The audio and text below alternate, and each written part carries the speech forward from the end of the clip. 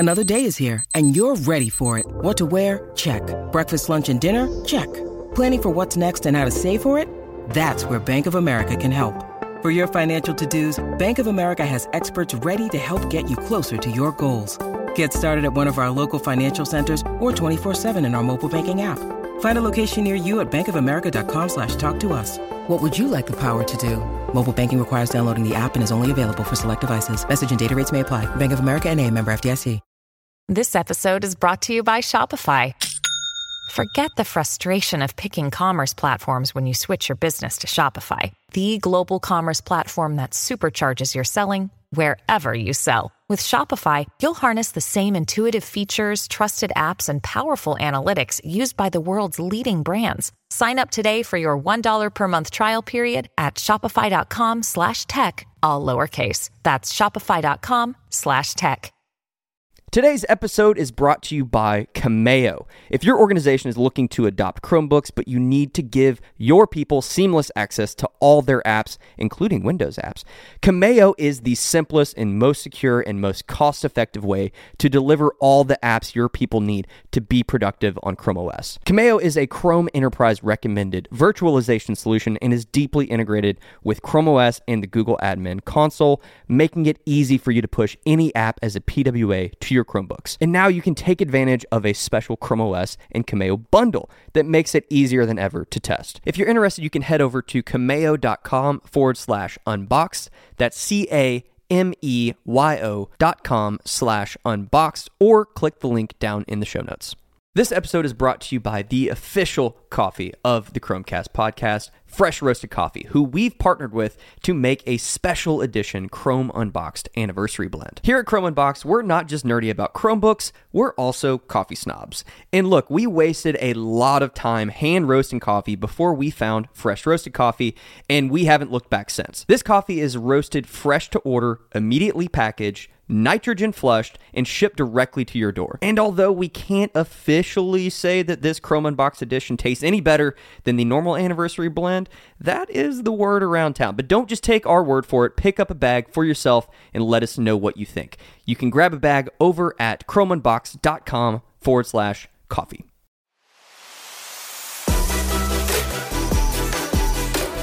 Welcome to the Chromecast, the official podcast from Chrome Unboxed, where we unpack everything from hardware to software in the world of Chrome and Chrome OS, so that you can be more informed on all the latest updates, changes, and devices.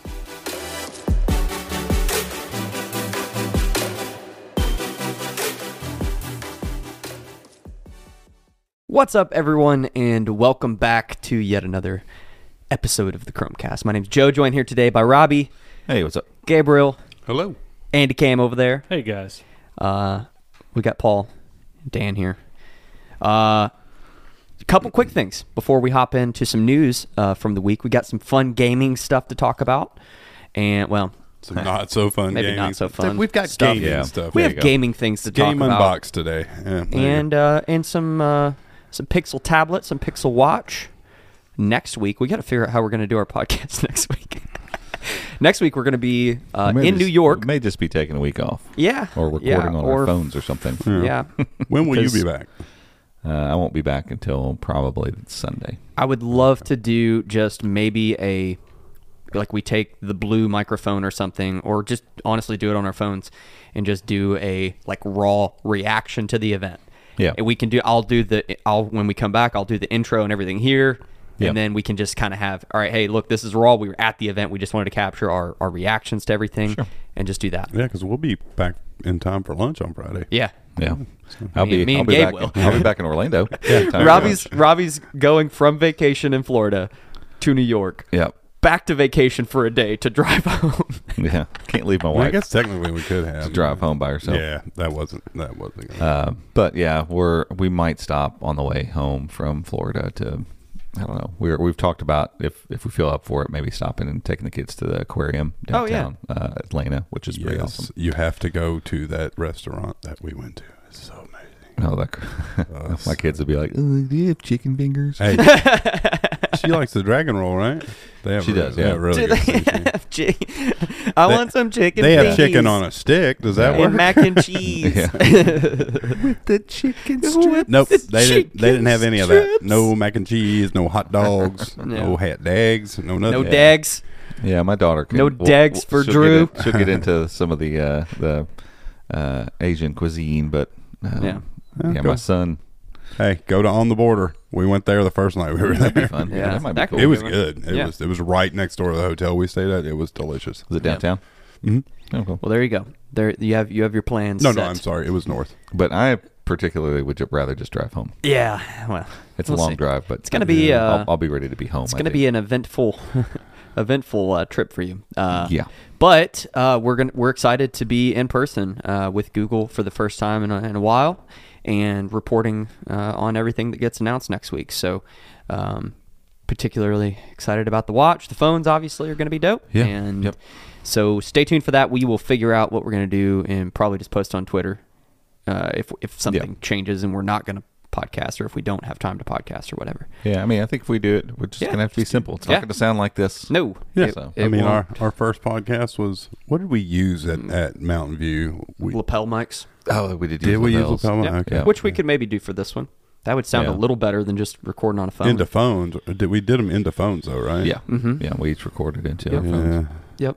That was crazy. Yeah. That the podcast was really started. That was one At of our Google. At Google. That was our Yeah. first our big one back. Like we had done a couple random episodes here and there, and then No, I think that was our first that was one. the first one. We did that and a few Dang. more after it, and then we took a break, and then we Yeah.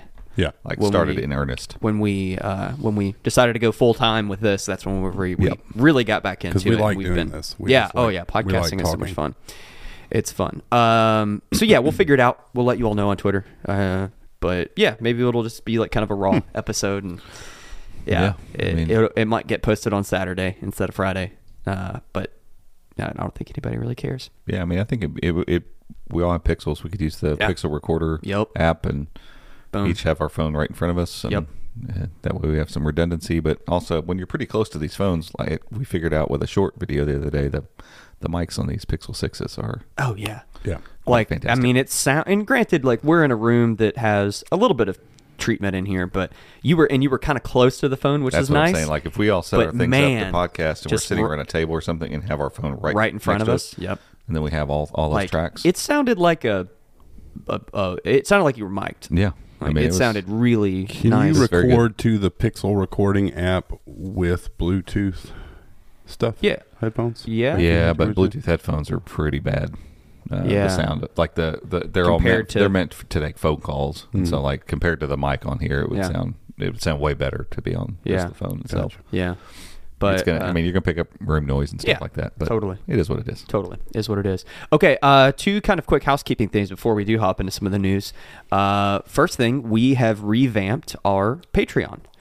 So we had started Patreon 2 years ago, about 2 years ago. This time 2 years ago, was it? When did we first launch it? September? I think it was September of 20. I don't know. It was in my notes It's a blur. over there. Sounds Yeah. right. I think so. So we had done the format that we had for a couple years. Like we had had multiple tiers. We had our top tier of Canary Crew folks that were supporting us, and some of those folks had joined at the very beginning and had supported us this whole time. So huge shout out to those folks. Yeah. I mean, the Yeah, Canary for sure. Crew and everybody for supporting us. But as it's evolved, we wanted to. We wanted to make sure that what we were doing was sustainable long term, and make sure that we were like able to do what we say we're going to do, basically. Yeah, that's what and, it really comes down to. and it's tough when you're trying to focus on, because at the end of the day, the number one thing that we want to do is write really great articles and make really good YouTube videos for everybody that are free for anybody to go watch and read, Yeah. And so then we got into this weird situation where it's like, well, we're doing this other stuff that is going exclusive content. Then, Right. But why didn't we just put that out to everyone maybe? And Right. so it's this kind of weird thing with that, but then also just time and effort. And, we would rather focus more of our energy on the kind of the core content and still do some fun stuff through Patreon, through Discord mainly, and still share some little random stuff that we wouldn't maybe put on social, but leaning a little bit more into vertical video and doing more of that for everybody that's for anybody that follows us, not just paid folks. So that's kind of the idea, and we just kind of wanted to pare it down too. Like let's simplify this and again, something that can be sustainable for a longer period of time. And that's the thing. We've talked about this. We're kind of unique in the fact that we are, we focus heavily on our website, but also on YouTube. Most places are either one or the other, or they have a YouTube channel, but it's not like the focus. We're kind of leaning into both, and we want to make sure we're creating something that's with the Patreon community that is beneficial to them. Yeah. Without, as Joe said, it has to be sustainable. We can't exhaust ourselves doing that and then neglect main channel or whatever, the main entities of what we do here.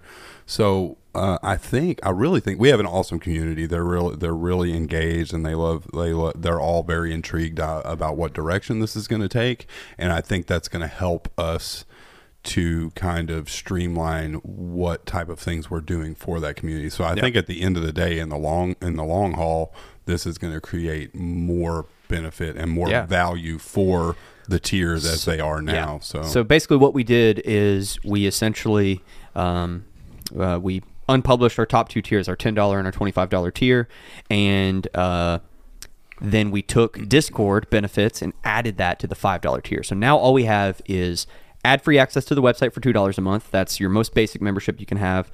That's all you get with that, is just ad-free access to the website. And then we have a $5 tier that adds Discord.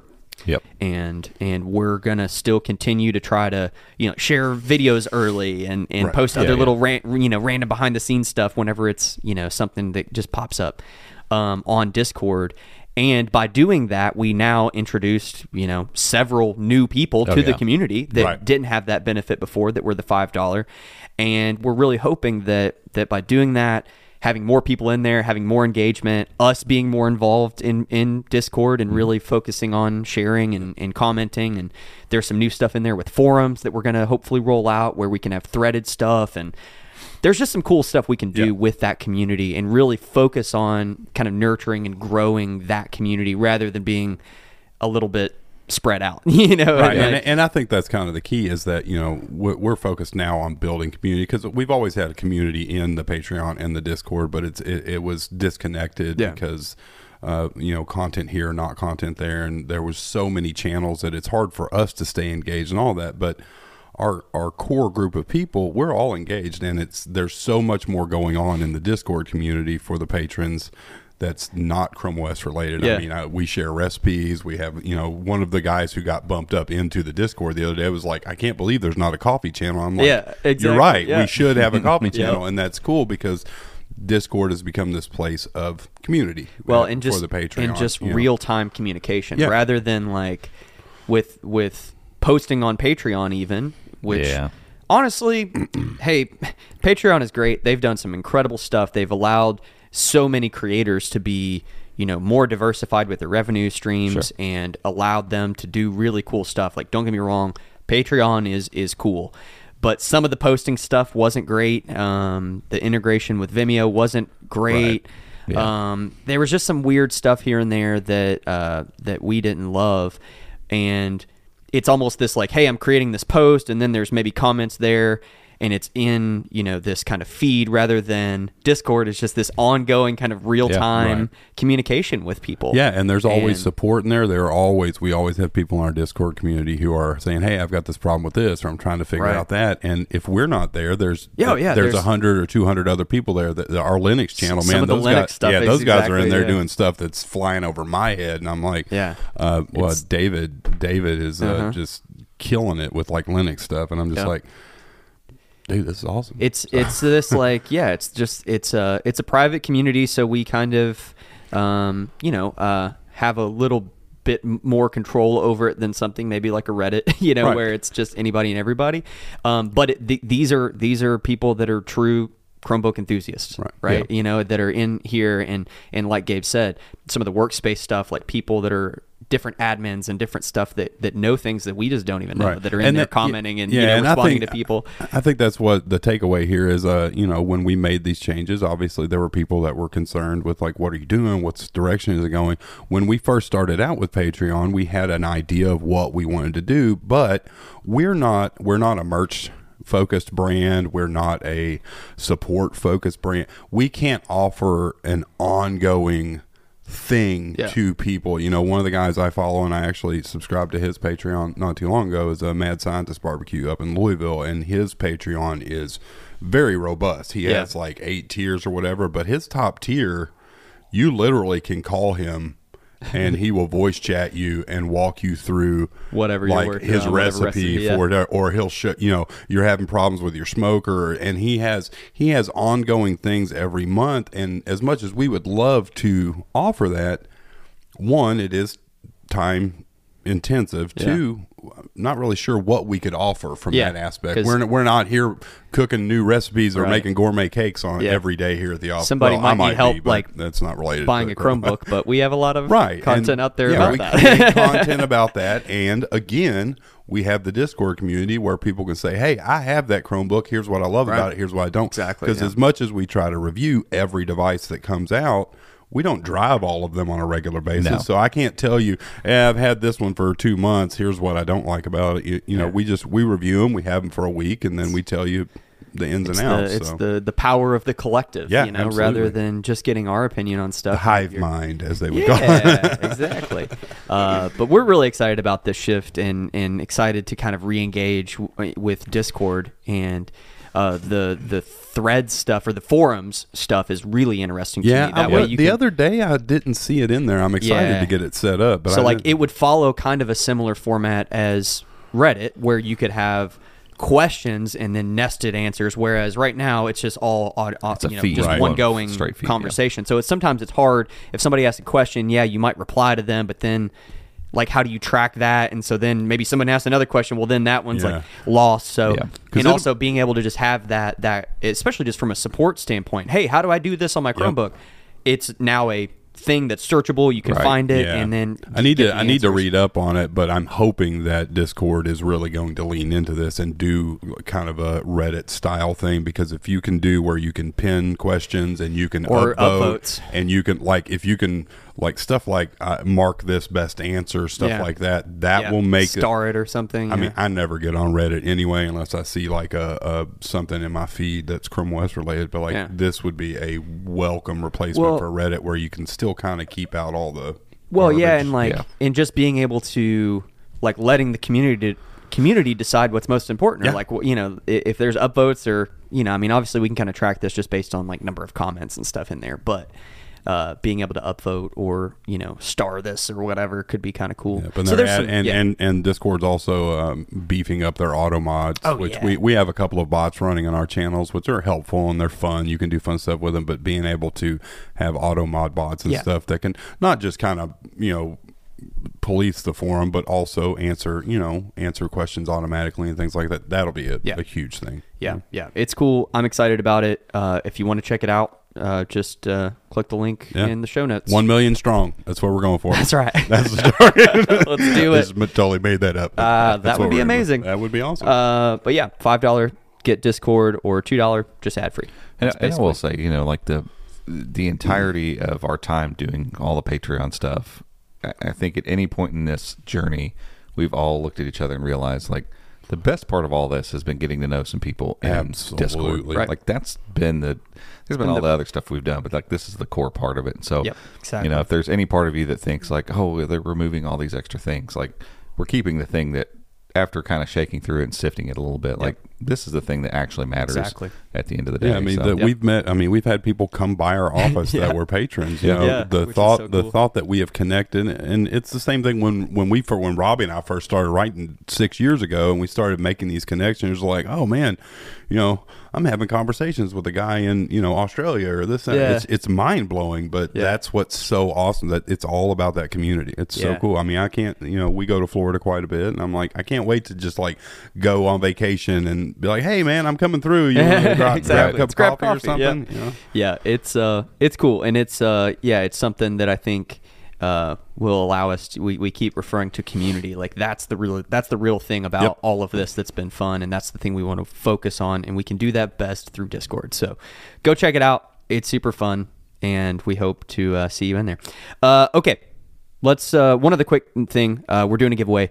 Go get entered to win right now. If you haven't, you're dumb and you're not our friend. I mean, that's just the fact. Just true. So just true. If you want us to like you, go get entered to win. That's man. That's it.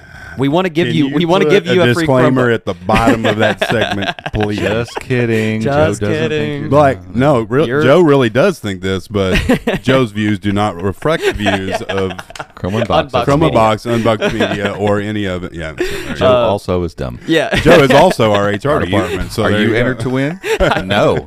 Thus, you're I dumb. can't enter to win. Equal, I'm you're done. stupid. Then I'm done. Hey, the equation works out. The math checks out. You're dumb and you can't fix it. We're trying to hit 6,000 subs on this YouTube channel, the Chromecast Podcast, and all you have to do is we had like a nice little bump last week, and we were getting a few more throughout the week. Did you see the redesign of YouTube Studio? It's really nice. I like the look of it. I don't like. It's hard finding some things now. Like they don't have the thing there where it says like the views, your normal range. Yeah, it's not there you anymore. have to click into the video now. Yeah, you have to click into the actual video. Anyway, but 4,700. 47. Okay, we're on the home stretch. Oh wow! I literally opened this last night. And it was not like that. Somebody said, "Oh, sorry, you can't get 10,000."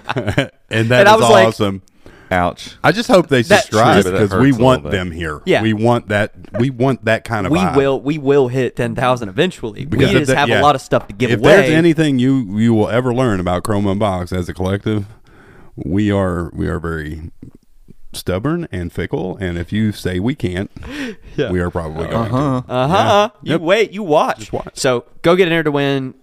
You have to. The goal is to get you to subscribe to this channel, but if you go through the actual giveaway, link through Gleam, you get all these other entries, and that's how we can contact you. It's not as simple as just going and subscribing, because then we wouldn't have any way to contact you, because YouTube doesn't give us any of your information to reach out. If you want to do that, then that's cool too. Yeah, I mean, just go subscribe. We just gotta get there. Fine too. That's fine. Got to get over the hump. Yeah, we're getting there. So, check that out. Link in the show notes. Link in the descriptions. Bio, it's linked everywhere. Lincoln. It's linked places. Lincoln Park. It's on the top of the website. I mean, I don't know what else you want. Just go find the giveaway. It is on the top of the website. Let's talk about some gaming stuff. Today's episode is brought to you by Cameo. If your organization is looking to adopt Chromebooks, but you need to give your people seamless access to all their apps, including Windows apps, Cameo is the simplest and most secure and most cost-effective way to deliver all the apps your people need to be productive on Chrome OS. Cameo is a Chrome Enterprise recommended virtualization solution and is deeply integrated with Chrome OS and the Google Admin Console, making it easy for you to push any app as a PWA to your Chromebooks. And now you can take advantage of a special Chrome OS and Cameo bundle that makes it easier than ever to test. If you're interested, you can head over to cameo.com/unboxed. That's cameo.com/unboxed, or click the link down in the show notes. You want to start with Lenovo? Ordered a Switch. Okay. Yeah. Well, nice. I mean, because of Anyway, so I saw two, and I threw it in the kind of notes that we'll talk about. But Razer is getting ready to announce one too. Razer Qualcomm. Handheld? Yeah, Razer Qualcomm, I saw and that. dang it, who else is? Somebody else is partnering with them. Same idea here. So just Logitech. Logitech is the so that theirs is already Logitech's is announced, and I don't know if you can buy it yet. Michael has a post up about it already, but I don't think you could buy it yet. Yeah, he said it was a little overpriced, but same price. idea here.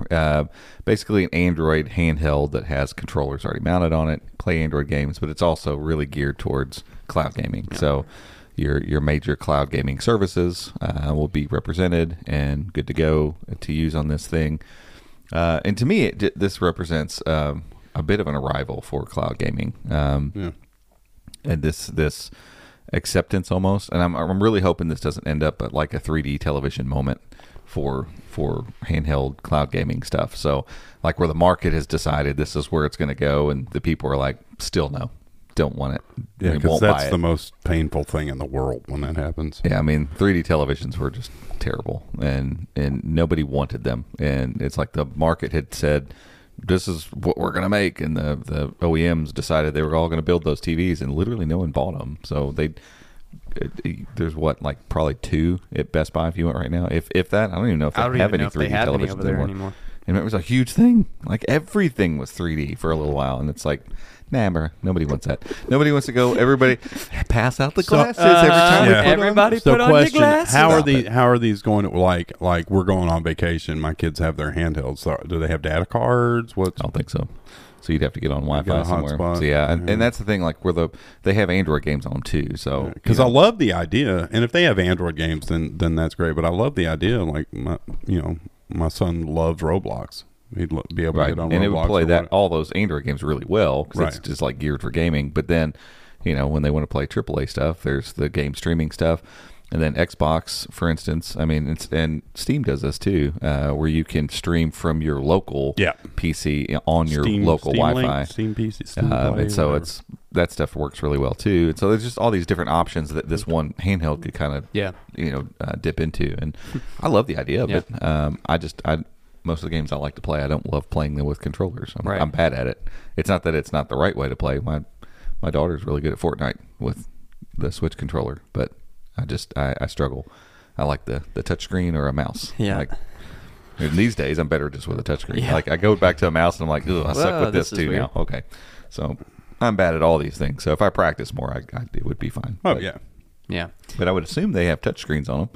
So if you wanted to play with touch controls, I would think you could just hold it. It'd be a little awkward, I guess. But yeah, I mean, you got a couple of these that have shown up now. Probably won't be the last ones, I would think. That now go with the same idea of slapping a cool controller via USB-C to your phone, and it's just this idea that between cloud streaming and local gaming and local streaming gaming, like there's a bunch of different options out there right now, and so it looks like, wow, the future is just bright for game streaming. Yeah. Like, so will I be able to install GeForce Now on my Switch? On your Switch? That would be awesome. No. Like, Nintendo should just open up and be like, hey, we're going to allow all this other stuff too. That'd be great. All they'd have to do is just say, game streaming. And I mean, because all this is the game streaming and all those services. They're about a decade, 5 years, behind streaming services. I mean, where everyone has HBO Max and Netflix and all that stuff. Gaming's getting there, obviously, because it requires a lot more hardware on the server end to run all this stuff for millions of people.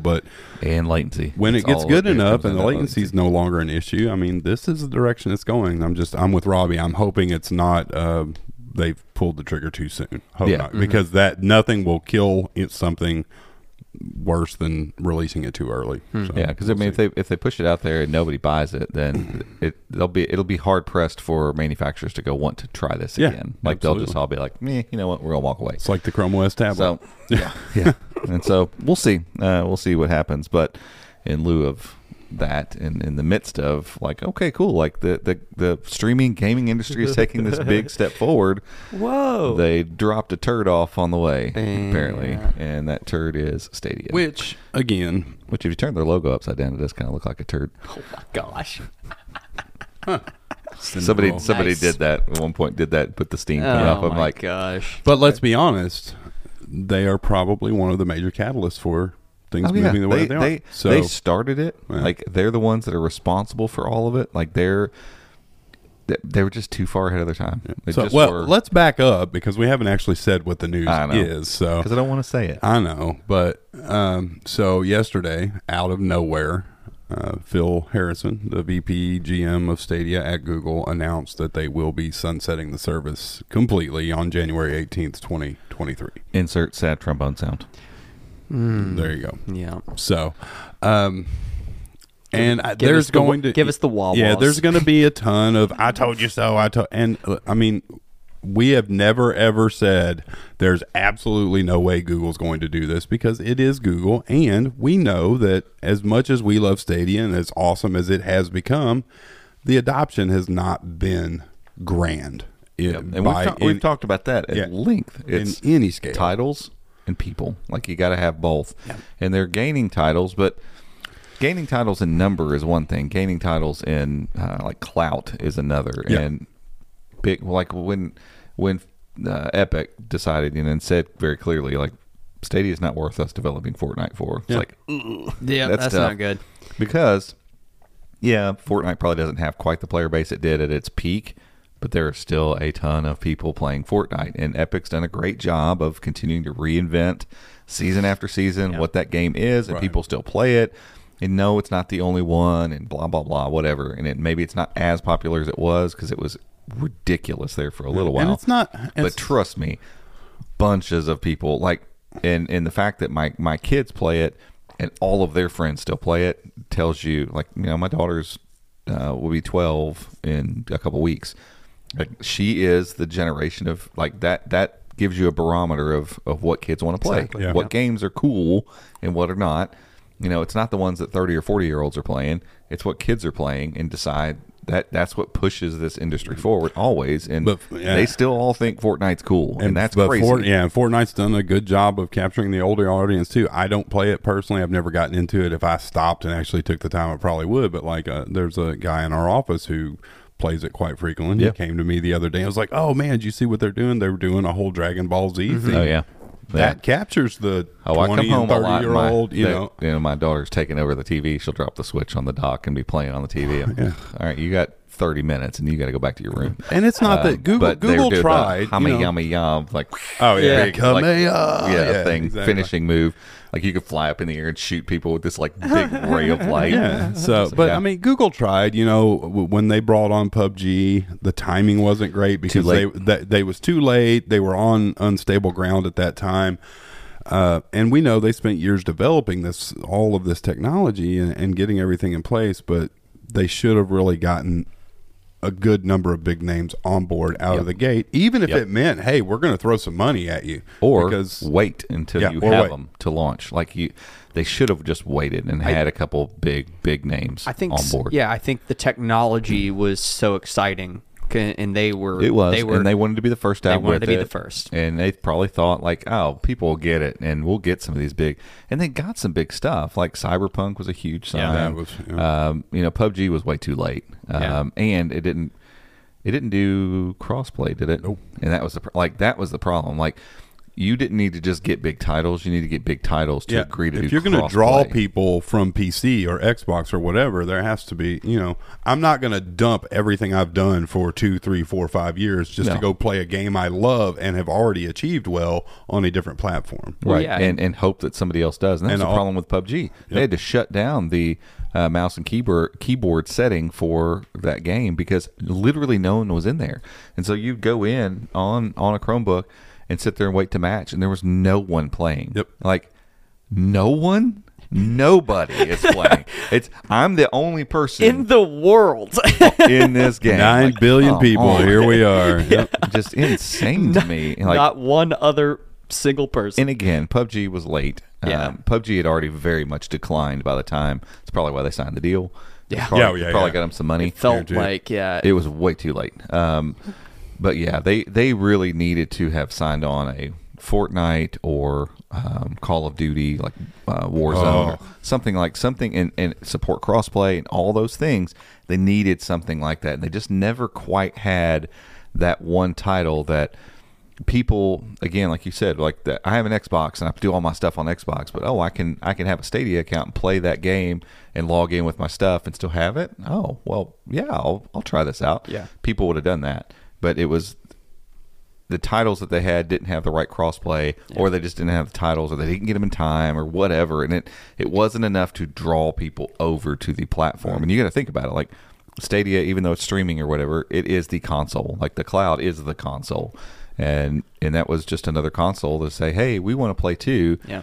And as we've seen with phones over time, guess what? It all shook out, and there's Android and iOS now. Yeah. And there's all these other operating systems. Now there's two. Yeah. Like, you got Xbox and PlayStation. It's hard to see. Like, Switch does its thing because Nintendo's been around, but I think the gaming console arena it's full. Like, I don't know who else. So that's why Xbox's game streaming will work. If PlayStation decided to jump in late and do something similar, and it was good and it worked with all the people that they already have, that works. You already have the audience. No big deal. And that's why GeForce Now works, because it taps into all sorts of stuff. Right. That's why these work. And like with Luna, I don't know how Luna will survive, other than Amazon just continuing to throw money at it. That would be my guess. But it's in the same boat as Stadia. It's going to be, unless they throw enough money at it to get developers to decide to make crossplay versions that work with Xbox. And that's a shame, because Amazon and Google are the two companies and I understand there's been all this stuff with Sundar and them, cutting back and all that stuff, but they also have recorded record profits that they had the ability, even pre-COVID, to make this work, and they didn't. And Amazon definitely does. And if Jeff Bezos is stubborn enough, he probably doesn't care about gaming, but he's probably stubborn enough to say, I'm going to make this work just because Google didn't. Yeah. But it stinks, because I've discovered a lot of really cool games. I've been a pro subscriber since day one, and we've got some games on there that I really enjoy playing that I would have never known of if it weren't for that. Right. But there's not any big name titles on Stadia that would have drawn me to it. For that reason. That you want to go play consistently. Yeah, I mean what was the first one? First big one? Was it Halo? Was it Halo? No, not Halo. Halo Xbox. The one in space. It's the one The one in space. The one in space. One in space. Oh, what kind of a game is it? What do you do? Shoot things. In space? Maybe. Yeah. I've with spaceships. My brain. No. Like Half-Life? No, not Half. No. Is that a first-person shooter? Yes. Man, in space? Yeah. What is my? Oh, Destiny. Destiny. Man, my brain just it's like, broke. What? Yeah. Destiny. I think they wanted Destiny to be the thing. It was It was supposed to be like their poster child, but it didn't work. But that's the funny thing. Like, Destiny 2 is one of those games that I feel like gamers talked about a lot, but general public, people didn't. Right. Like, I didn't know, other than one guy here in the office, I didn't personally know anybody that played Destiny 2 on a regular basis. No, and I enjoyed playing it. But it was cool. I was just like, now if you'd have got Halo, that might have been different. And that's where, like, Xbox has, they've got all the Halos, and you have to have some streaming franchises. service. They've got their franchise stuff, but they've also got the players that are all there. And GeForce Now has all the Steam people, and so I mean, that part they have figured out. Stadia could just not get over that hump, and the only way to get gamers to show up is with games. And so it's like it's a chicken egg situation, because and maybe shutting down their own studio, maybe that was the first nail in the coffin. It was. That could have at least helped them to develop some stuff to say, hey, here's some content that you don't get anywhere else. And that's where Luna, I think they're pushing to. Are they? Yeah, they're going to have some exclusive titles. Studio, you have to. I mean, that's why PlayStation and Xbox both do it. That's why they're PC exclusive titles. Like, you have to have some exclusivity to cause people to even think about coming over. Because if not, if every game's on every platform, why would you ever leave? Like, why would you bother? And so it's a tough it's a tough thing to come into and try to win. And they were too early, but their UI is the best. I mean, like, actually using Stadia, like the core part of Stadia is better than any of the other ones. Yeah. I wonder if usage will spike now. Because you still have 3 months to play all your games, complete missions, all that Probably stuff. not. I'm like, there's some games I'm really going to go play because I'm like, oh, yeah, I need to play that. But now I'm like, I really want to play that. I bought, of course, you get refunded for everything, so that's cool. Which is nice. But I bought, like, Watch Dogs and Watch Dogs 2 because they had a sale on them. And I was like, cool, I'm going to play those. I never did. No. That's on me, though. Those are games that I could play through. But they're also games that I'm not going to play with my kids around because there's tons of language. It's super violent. So it's like, I think about the fact that we were looking up the Breath of the Wild sequel, Zelda, and what date it's going to come out. And I'm like already thinking about, can't wait to go buy that, and we'll play that as a group, like at home, and we'll enjoy this game so much. I'm like, those are the type of titles Stadia just never had. Stadia never had anything on it where my kids got really deep into it. Yep. And they played Stadia quite a bit, but they never really connected with anything on there. Yeah. And so, like, you can't get into this space and not capture that group of that demographic of people, and it just never did. Yeah.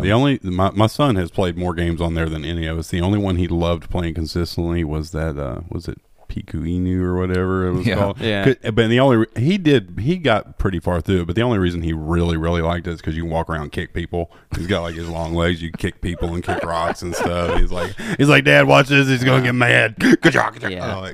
I just think also, from a big picture look at this, Google, was trying this. The technology was really cool. They wanted to be the first. And now they're kind of maybe looking at the big picture and saying, all right, well, we have Steam on Chrome OS and we're doing some cool stuff with gaming Chromebooks, and maybe that's our focus, and this other thing just clearly didn't work. So let's just throw in the towel now. Yeah. Instead of honestly, because there's just kind of lingering. All this It's stuff. like lingering right now. White labeling the Stadia because they've done it already. What was the Verizon or AT&T? AT&T, yeah, they've done it, and they obviously know how to do cloud stuff. They know how to do massive servers, and these companies that want to do this kind of stuff, why not go to Google? Yeah. I mean, Google's their overhead's going to be a lot less doing this than it is going to be paying game developers and all that stuff. So yeah, it's a bummer though. So, it stinks. All right, but yeah, just to reiterate, he mentioned this. If any hardware purchases or game purchases, you will get refunded for. So I got the email yesterday saying, look out for another email on how to get refunded for your purchases. So I looked through hardware too. Yeah. So because we ordered, I remember we were at Joe's. We were still working out of Joe's house when we ordered the Founders Edition. Get your money back for that, and then I bought PGA. Yep, I bought PGA, and I looked at all my. Obviously, you're $9.99 for Pro every month. You don't get that back. But anything you bought, you'll get back. And so it's like I'm going to end up getting like $350 back. Yeah, I was going to say I'm going to get a chunk of change back. Yeah, Artem tweeted his game list yesterday, and I'm like, wow, he's going to buy another Tesla with that. I have all the games. Yeah, but good on them for at least saying, hey, we're shutting it down, but we're giving you all your money. Yeah, absolutely. That's going to cost them so much money. Yeah, it is, but it's a drop in the bucket for Google. Well, yeah, and compared to they're probably operating at a loss. I would assume sure. So they can take all those servers and reassign them to do some other stuff. And yeah. I don't know. There you have it. But it is what it is. There you have it. Okay, we're going to take a quick break for an ad, and we'll be right back. This podcast is brought to you by NordVPN. We recommend the service, and we use NordVPN because they keep your browsing secure and private on any device. Whether you're using a Chromebook, an Android device, a Mac, an iPhone, or a Windows device, NordVPN is going to protect your browsing. They also have 24/7 customer support in case you ever have any issues, and they offer a risk-free 30-day money-back guarantee. So if you want to learn more and maybe give it a try, head over to chromeunboxed.com/Nord, Nord. Alrighty, welcome back, everyone. One other gaming thing that we didn't get to in that first segment. Gabe dug up a Lenovo Chromebook. He didn't even have to dig it up. Didn't even really dig it up. Yeah, it came to me while I was sleeping. We're a little defensive, but not in a dream.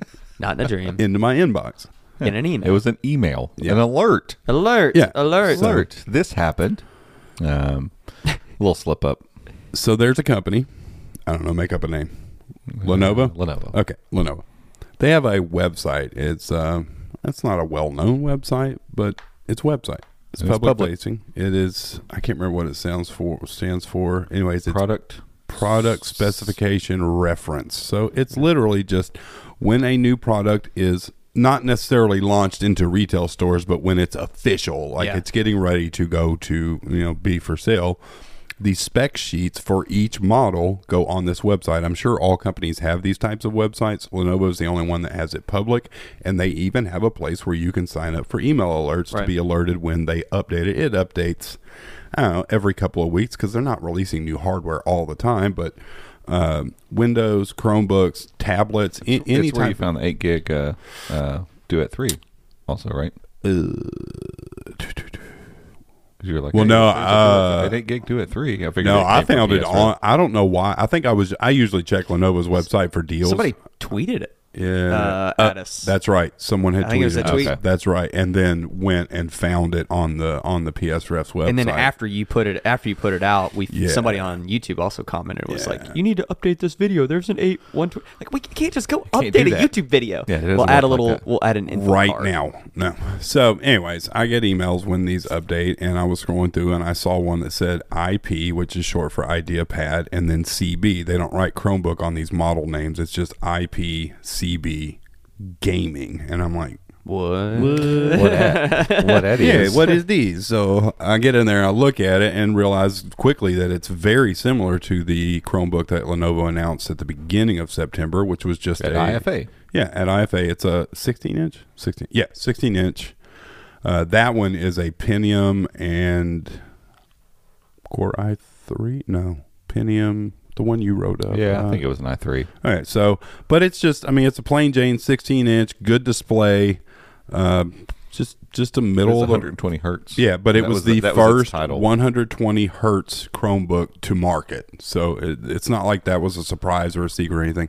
This new one, 120 hertz screen, but it's actually branded a gaming laptop, and then the official name is Lenovo Chromebook 5 Gaming, I think is what it's called. Well, and we need to back up. Like, we've talked multiple times about RGB keyboards coming to Chromebooks. Like that's all been very public in the repositories. I know Kyle Bradshaw over at 9 to 5 has dug up quite a bit of stuff about this. So all of these things, like, none of this stuff was like, oh my God, I didn't know this existed. Like, this isn't some never ever before seen thing. These are things we knew that were coming. So this device is same chassis as the one that was announced at IFA, but it has a really cool design. Lenovo started doing that, like 1/4 of the lid is a different color, kind of gives it a silhouette look. But this one has some cool little pill shaped designs on it, so it's unique in that sense.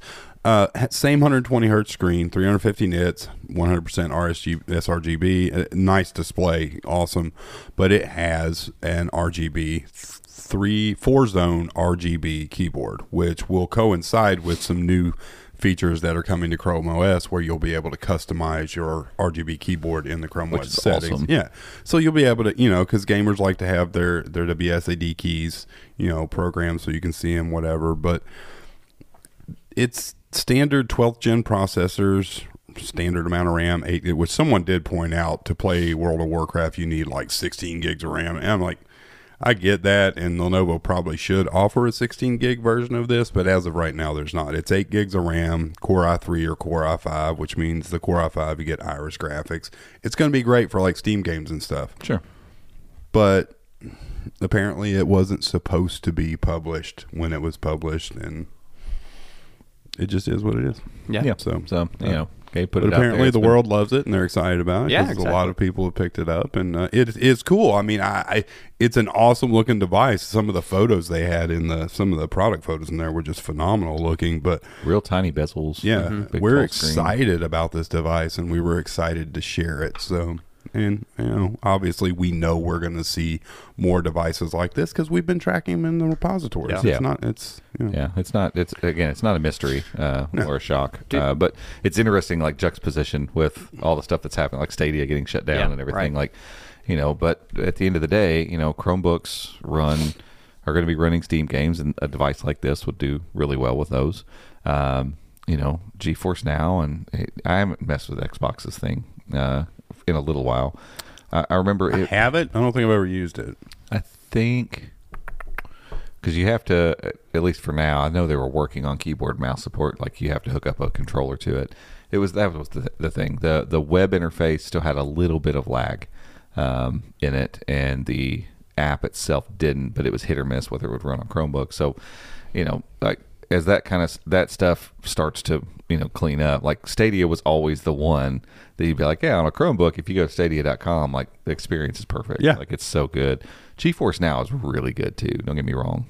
But it's GeForce Now is like, hey, we have the games and the people. The interface is a little herky-jerky. But again, I haven't played GeForce Now in a few months either. Yeah. They just keep making more and more strides to make it better. So all those things will come together, and I think hopefully we're at a spot where this it kind of going into the holiday season, we're at a spot where gaming Chromebooks make sense. Yeah. Hopefully, Steam. Did we find something like the repositories where Steam has moved to beta or is coming? To beta soon? Not the beta version of it, but Kyle first discovered it, but it's coming to the beta channel and preparation for beta, so it's going to beta because it's still in alpha right Double now. beta. So yeah, but they're also removing the token for certain devices. Yeah. So soon, very soon, I don't know when, but very soon, you're going to be able to be in the beta channel, and the Steam installer app is just going to be there. just you click. don't have I want to do Steam, any weird and it'll cross do the thing. stuff or anything. And it's coming to lower end devices. Yeah, so Core i3s should come to Core i3s, all Ryzens. So they've obviously put in the work to get this working well. Now, that's not to say you get a Core i3 device with HD graphics and you load up like the most graphic intensive game Steam has. It's probably not going to do great. Yeah, but you might be able to run it on medium, right? But I don't think Google would bring it to these lower end devices if they didn't know that it's going to work, because like 90-something% of games work with Proton and all that stuff. So well, and the other thing too, like in our we haven't done. Have we done we haven't done the review yet on the big Asus Core i3. No. Yeah, because we've had some other stuff come up. So, but in the initial hands-on, like, and I wrote an article about this too. Like, the speed of this thing is crazy, and it's a Core i3, and it's from a benchmark standpoint, just like raw processing power, single and multi-core. Like, it's right there with the 12th gen i5 and i7. It beats it in certain benchmarks, which is crazy.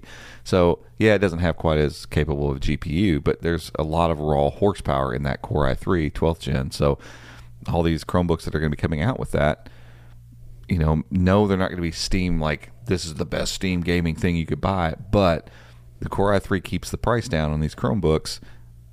As far as regular Chromebook stuff goes, have no issue running any of it. Like, they could do all of it. And now, hopefully, we'll see Steam games come to those too, and for casual type games. And that's my point that I made in the article, is that like for the Core i3 model of this new Lenovo, you're not going to market that to someone who's solely a PC gamer, but someone who has a few Steam games, maybe if they just play like Civilization and stuff like that, which those take no graphic, but like Day of Defeat and old Source games and stuff like that, this is the perfect device to market. This is a cloud gaming monster that's beautiful, and it's a gaming device, and you can also play some of your favorite Steam titles. Then you take the i5 and you're like, you want to get into Steam games? Here's how you do it. And then you get devices like the Framework that have that P-series processor, and it's like these are going to be all-in-one devices that it should be relatively easy to market to. Especially, I feel like for parents, it will be great because they could market this from a perspective of, hey, look, your kid's got access to all sorts of stuff, right? Android tons games, of options, and maybe some of these, if they take off, could help, spur Android developers as well to be serious. Make your game work on a Chromebook. Like, just go get a Chromebook and see how it goes, and make the fixes you need to make it work. Because now there's going to be gaming Chromebooks out there, and so. Think about those things. Think about larger screens. Think about mouse keyboard input if you can do it. But, Chromebooks are, we're working on this. It's in alpha also, but the keyboard overlay on games, it only works on like 7 games or whatever right now as a test, but it does work. I did find out, though, that like on 3x2 or 16x10 screens, it's wonky. It doesn't quite line up. It's assuming all those things are going to be in place. But the end result of this will be you'll be able to drag your keys wherever you want them, lay them on the thing, and then set all. You can't do any of that stuff yet, but so Google's trying to kind of assist. That's a crutch, if you ask me. But if there's certain games, that might be a better solution. Sure. So I don't know. I think there's just so many things moving in this space, and clearly, Google and its OEM partners, want to allow Chromebooks to kind of take advantage of all of it in some different ways. And so I think, devices like this and others that surely will come, because we're tracking all these different devices. I never wrote this, but I should have. We're tracking all these devices from like HP, for instance. Like, we have multiple Chromebooks, 12th gen Chromebooks we know that are coming from HP. It's like, why would they build this many? Right. Well, clearly one of these is probably going to be a gaming Chromebook, and there's multiple from this OEM.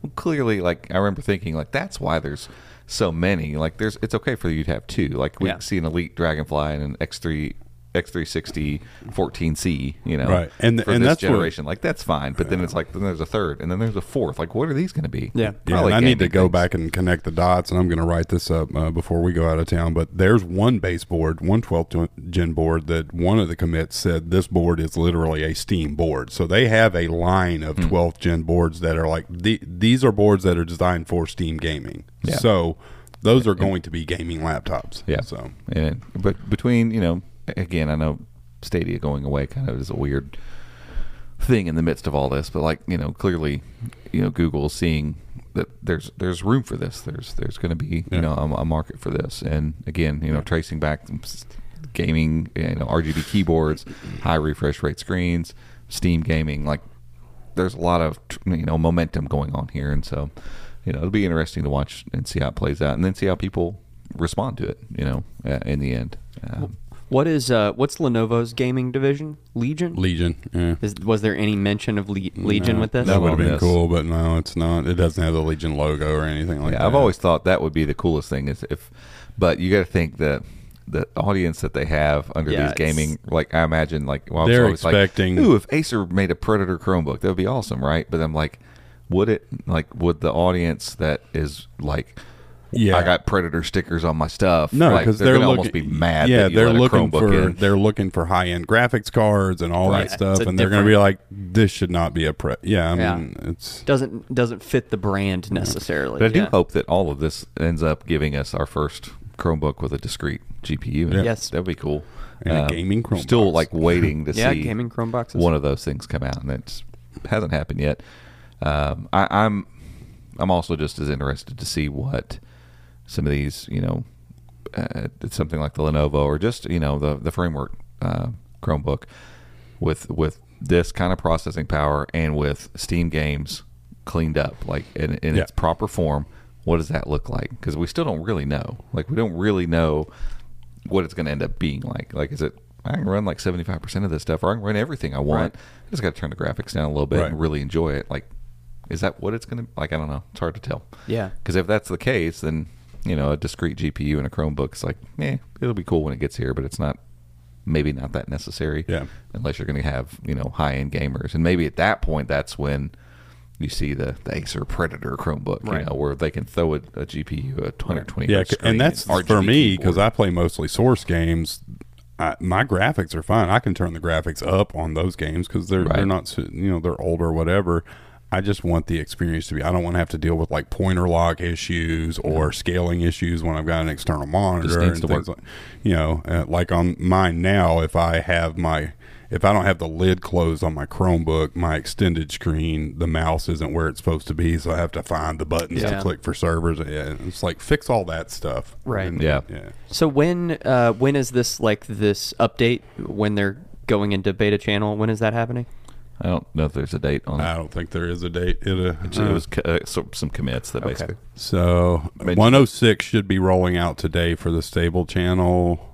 So I mean, maybe 107 in the beta, which should be next few weeks, maybe a month. Should be awesome. I don't know. Yeah, it'd be awesome for it to show up. And start, especially if they get some of those tokens out of there, and it's in a spot where people, just general people, we can just, hey, you can go to the beta channel. We don't feel bad about telling people to go to the beta channel.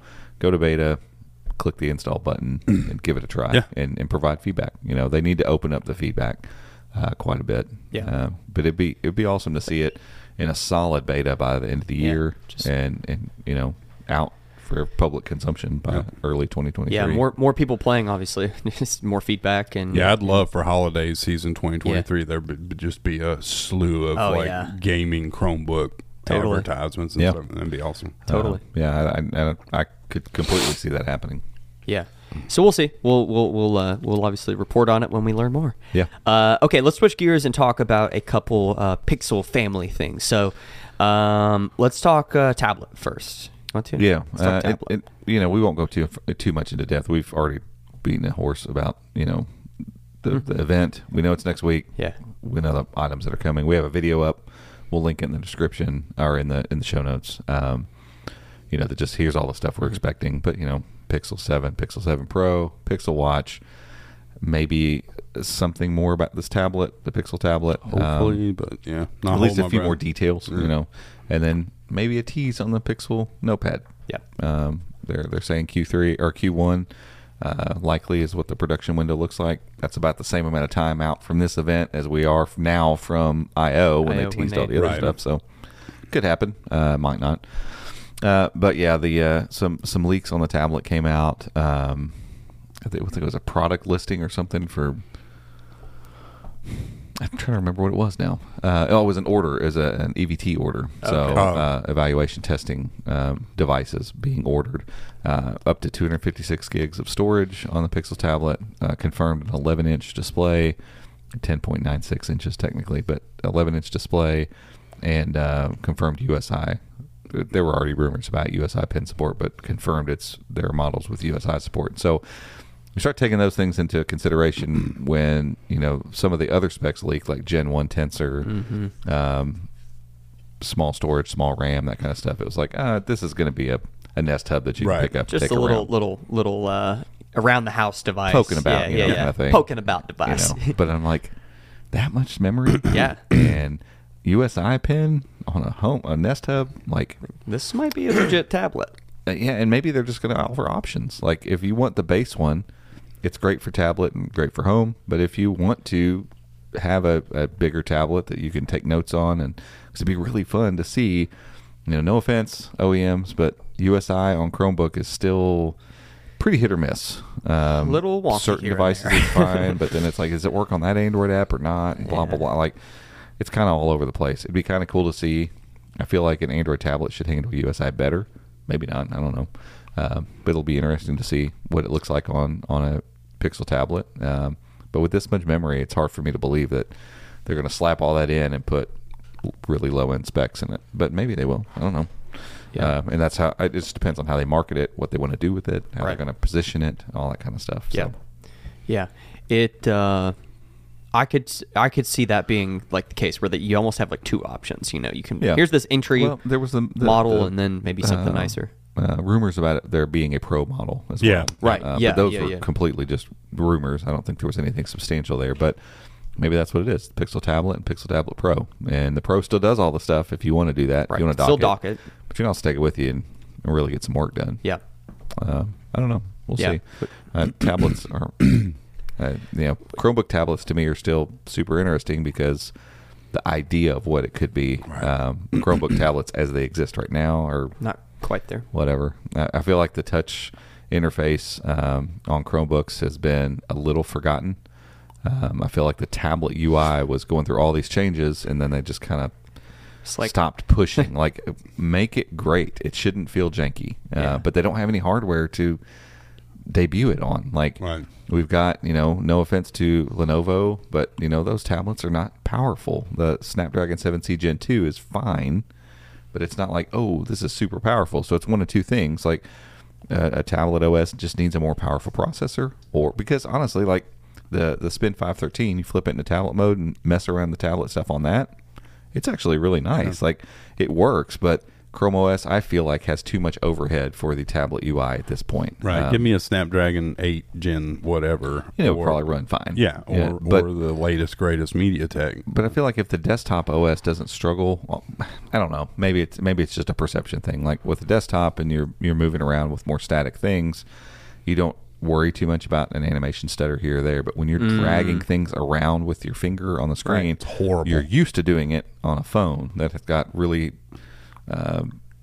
high refresh rates, and it's got super smooth faster processor, and I need those elements to move when I when I move them across the screen, and so little stutters here and there are really, really evident and noticeable.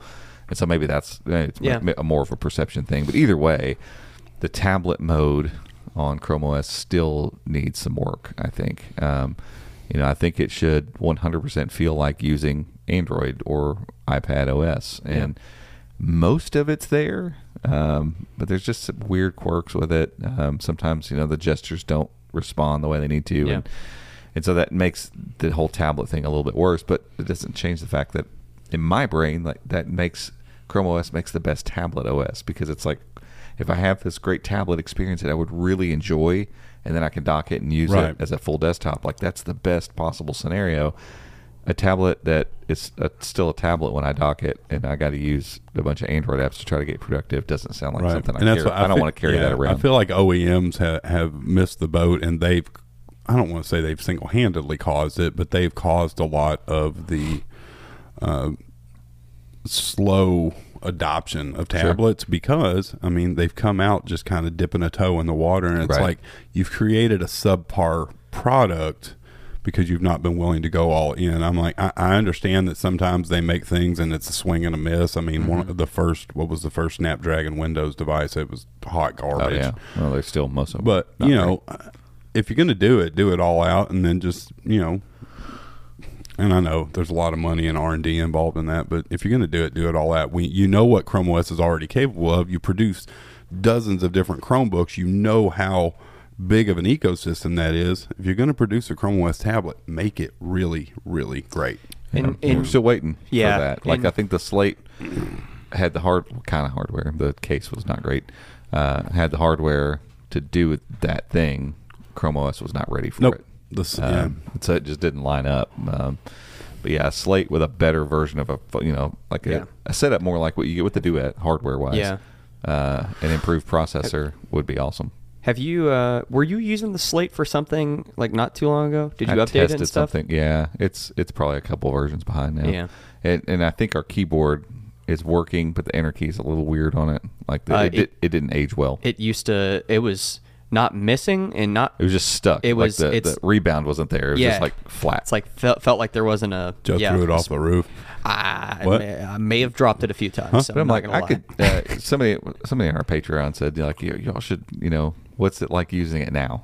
This many years after, and I was like, I could do that because I could use it as a tablet, and then I could take a little keyboard with me. Because we've got a case for it. I think that's like a folio case. Yes, that's just a stand. Yeah, that's maybe take that and keep the keyboard. Is it a Belkin case or something over there? I forget.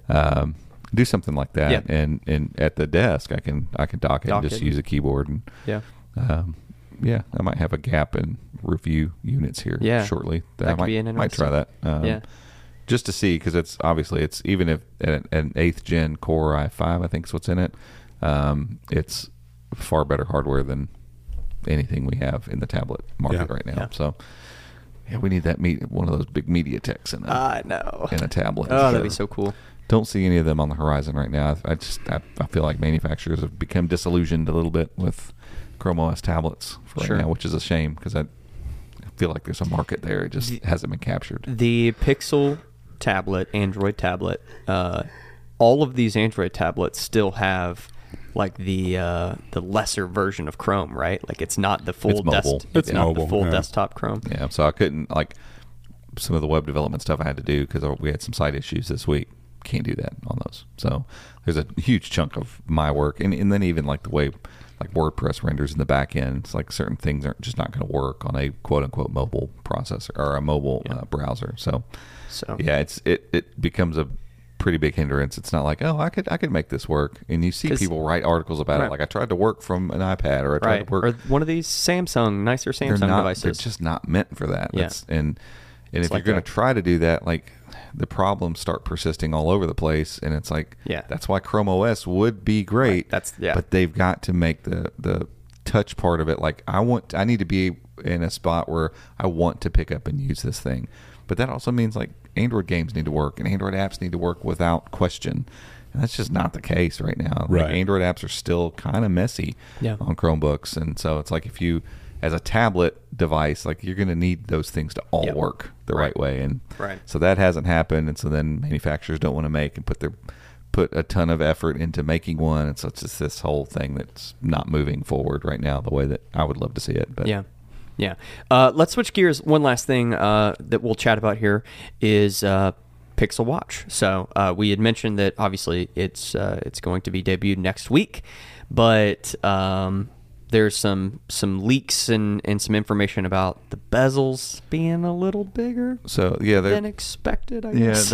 It's Google's own marketing materials. It wasn't even a leak. Like, it came out and people kind of were pausing it going, oh, was it from the video? Yeah. Like, why is the watch face so little on the middle of that thing? And it did look a little weird. The more, we kind of went back and looked at it, it's like, Yeah, that's either just an unfortunate watch face that just has some black space around the edges, or what turned out to be, it looked like just poor rendering on Google's behalf, which is just really goofy. Yeah.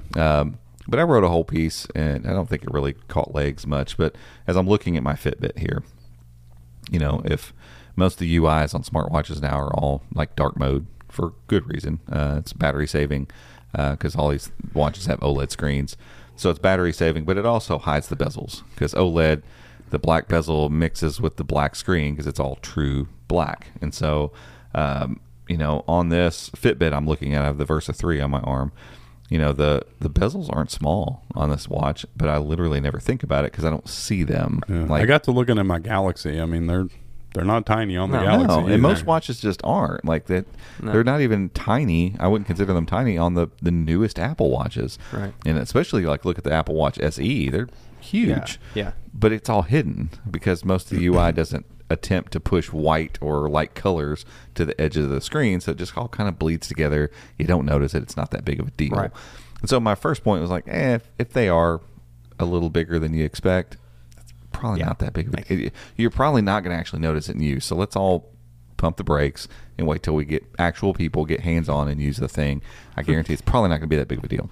But then Google re-released that exact same video to their Taiwanese YouTube channel, and side by side the bezels are all rendered to look much smaller, and this was after all this kind of hubbub about them. And so it's clear to me that now that video is full of renders. Those are not product images, and neither one of them are probably accurate. Right. So maybe the ones from Taiwan, that they've made the bezels look a little smaller than they really are. The one in America, they've made to look a little bigger than they really are.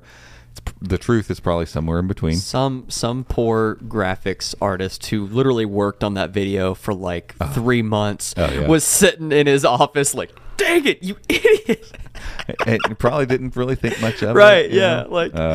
I'm sure it got reviewed and everybody said, yeah, it looks good. Yeah. But then, the early leak that happened, that guy that got the watch on Reddit and Android Central did the piece with that. If you look, he's got a couple photos of it. The screen's off. It didn't work, obviously. And you can see the bezel. Like if you hold these phones or these screens in the right light, you can see it when it glares in there a little bit. And he's got a picture where it's doing that. And I'm like, those bezels are not that big. They're not tiny. Yeah. And you honestly wouldn't want them to be, because then the screens are all the way to the edge. You're going to bump this watch on stuff. And a watch gets dinged on doors. Right. And you need I can't some buffer tell you how many space. times I've hit my watch on stuff. Plus, you need some space on the screen to where when you touch the edge to make a swipe action, for instance, without you're not touching something. It's going to register a touch as soon as you hit need a little bit of a bezel. And it's like, I'm looking at those pictures, I'm like, the bezels aren't as big as what they're being portrayed as on this YouTube video. And so again, I think the truth is somewhere between. We're going to see it in person, and usually with these types of things, once you see it, like I referenced the camera bump on this. Like we saw these renders, and it's like, looks so strange. Oof, that thing is like this big notch sticking out of the top of it. Big thing on the back of the phone. And once you get it in person, you're like, oh, that's not really that big of a deal. Don't even notice it. Yeah, and so I think that's kind of what we're going to be dealing with on this. Again, we'll see it. On Thursday. We'll know next week. Yeah, so we'll be able to be like, hey, the bezels are chonkers. Or, it'll be like, no, you can't. Yeah. This looks awesome. And I'm with you. I think having that little bit of bezel on there is a good thing, really. I mean, it's necessary. It's necessary. Yeah, it's necessary. So, we'll know more next week. Yeah, I can't wait to see. My analog watch has a big bezel on it. I'm just saying. Yeah, it's a big watch, though. I have these dive watches that have. You got to put the numbers somewhere. Yeah. Well, that's what when the early video went around, people were like, well, if they don't use that edge for because Samsung does the touch input around that edge to kind of move around the UI. Well, that's what it's got to be for. I'm like, no, I think we have that on the Samsung, but I literally never use it. I use it every once in a while if I'm scrolling through apps or something. But nah, not really. The couple of days I had that Samsung watch, I was like, I don't know. Why would you not just sit and touch the screen? I don't know. I'm sure there's. I would prefer to have the rotating crown. Yeah, instead of this has got a crown, like the Pixel Watch has a crown. It has a watch-looking crown, which I think gives you a little bit more when you're dealing with such a small screen. your You're like finger all almost over. kind You're of like feels whoa, weird. I'm at Yeah. the bottom. Yeah. Whereas a nice little rotating crown gives you that kind of precision of being able to get through your apps or Watch whatever game. it is. Yeah. And we'll save my opinions on the Fitbit Versa 4 for next week. Got a video coming. So. Suffice it to say, I thought maybe that would be like, oh, if I don't care for the Pixel Watch that much, this will be my next watch. But I'm real excited for the Pixel Watch. Is that the first Fitbit that has the like actual Google branding on it like that? Yes. Yeah. And that's all we're going to say. Okay. I will say this. I wasn't in the office yesterday, no. so I haven't actually gotten the scoop from Robbie yet, but I can see it in his eyes. I say you and I pitch in and we buy Robbie his first analog watch. I think I have one. I think you would like. No, like a real one. Yeah. I've got the big, that's really nice, the bourbon barrel. Yeah. Watch King. You said Watch King. Whatever. What the heck's that Watch brand? King. Well, Original Grain. which are very It's nice. a very but nice no, watch. It's a few $100. the Moon swatches are down to about $385. So Yeah, I guess saw what that. Daddy's buying? I saw that. I wore Not for that you, big. for I wore me. that big watch one day, and I was like, nah. I don't know. Brett. The Moon swatches are Not me. interesting. Like I there's love the look. there's been some incredible reviews that I've read, and then other people are like, "Do not buy this watch. Like it's not worth the money." I won't and wear it often. It's just kind of more of a just collector want one. thing. Someone has on eBay. They have made like a case with what all is of it, them? diorama. Is that what that's called? Um, Like a shadow box. It's a shadow Yeah. box is what it is, but it has like the big long tube that you would put watches on. He has every one of them with all of the original, the paperwork, everything. So they've been open, but they were open and put into the shadow box. Yeah. It's only $2,200. Hey, dude, which that's is a actually steal. really That's cheap. It's not bad for all of them. Yeah, I just don't know. There's the blue one that was like rubbing off on people. Yeah, I and want it the was gray like- one. The gray one's sick. Yeah, so Is that the actual moon one? I think that's the Mercury one. Mercury. I What's think. the moon one? Is it the blacker, the like gray one? I don't know. Doesn't matter. This is for our separate watch podcast. Yeah. here are the rails. The watch we cast. go. See ya. We held it together the whole We time. did. We held it together till the very end. Okay. That's it for this week, I think. Do we have anything else? Next think week so. we'll Got be tacos in the oven. Let's go. Let's go. Next week we'll be chatting. Obviously, probably from New York. I think I've got it set in my mind. This is how we'll do it. We'll just set up some Slap phones, the phones down, and set up one camera, and Sounds let's great. rock and roll. All right. Okay, cool. Thanks for watching and listening. If you aren't watching, go check out the YouTube channel and get in to win on our giveaway. Do it right now. Yeah. But while you're there, ring the bell. like, subscribe, ring the bell. There you go. Gabe's got it. All right, we'll catch you all next week. See you.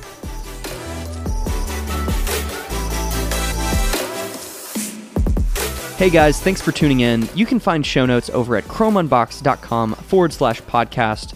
And if you want to stay up to date with everything that's happening in the world of Chrome and Chrome OS, make sure to check out our website, chromeunboxed.com, and follow us on social media by searching for @ChromeUnboxed. Thanks again for listening, and we'll see you next time.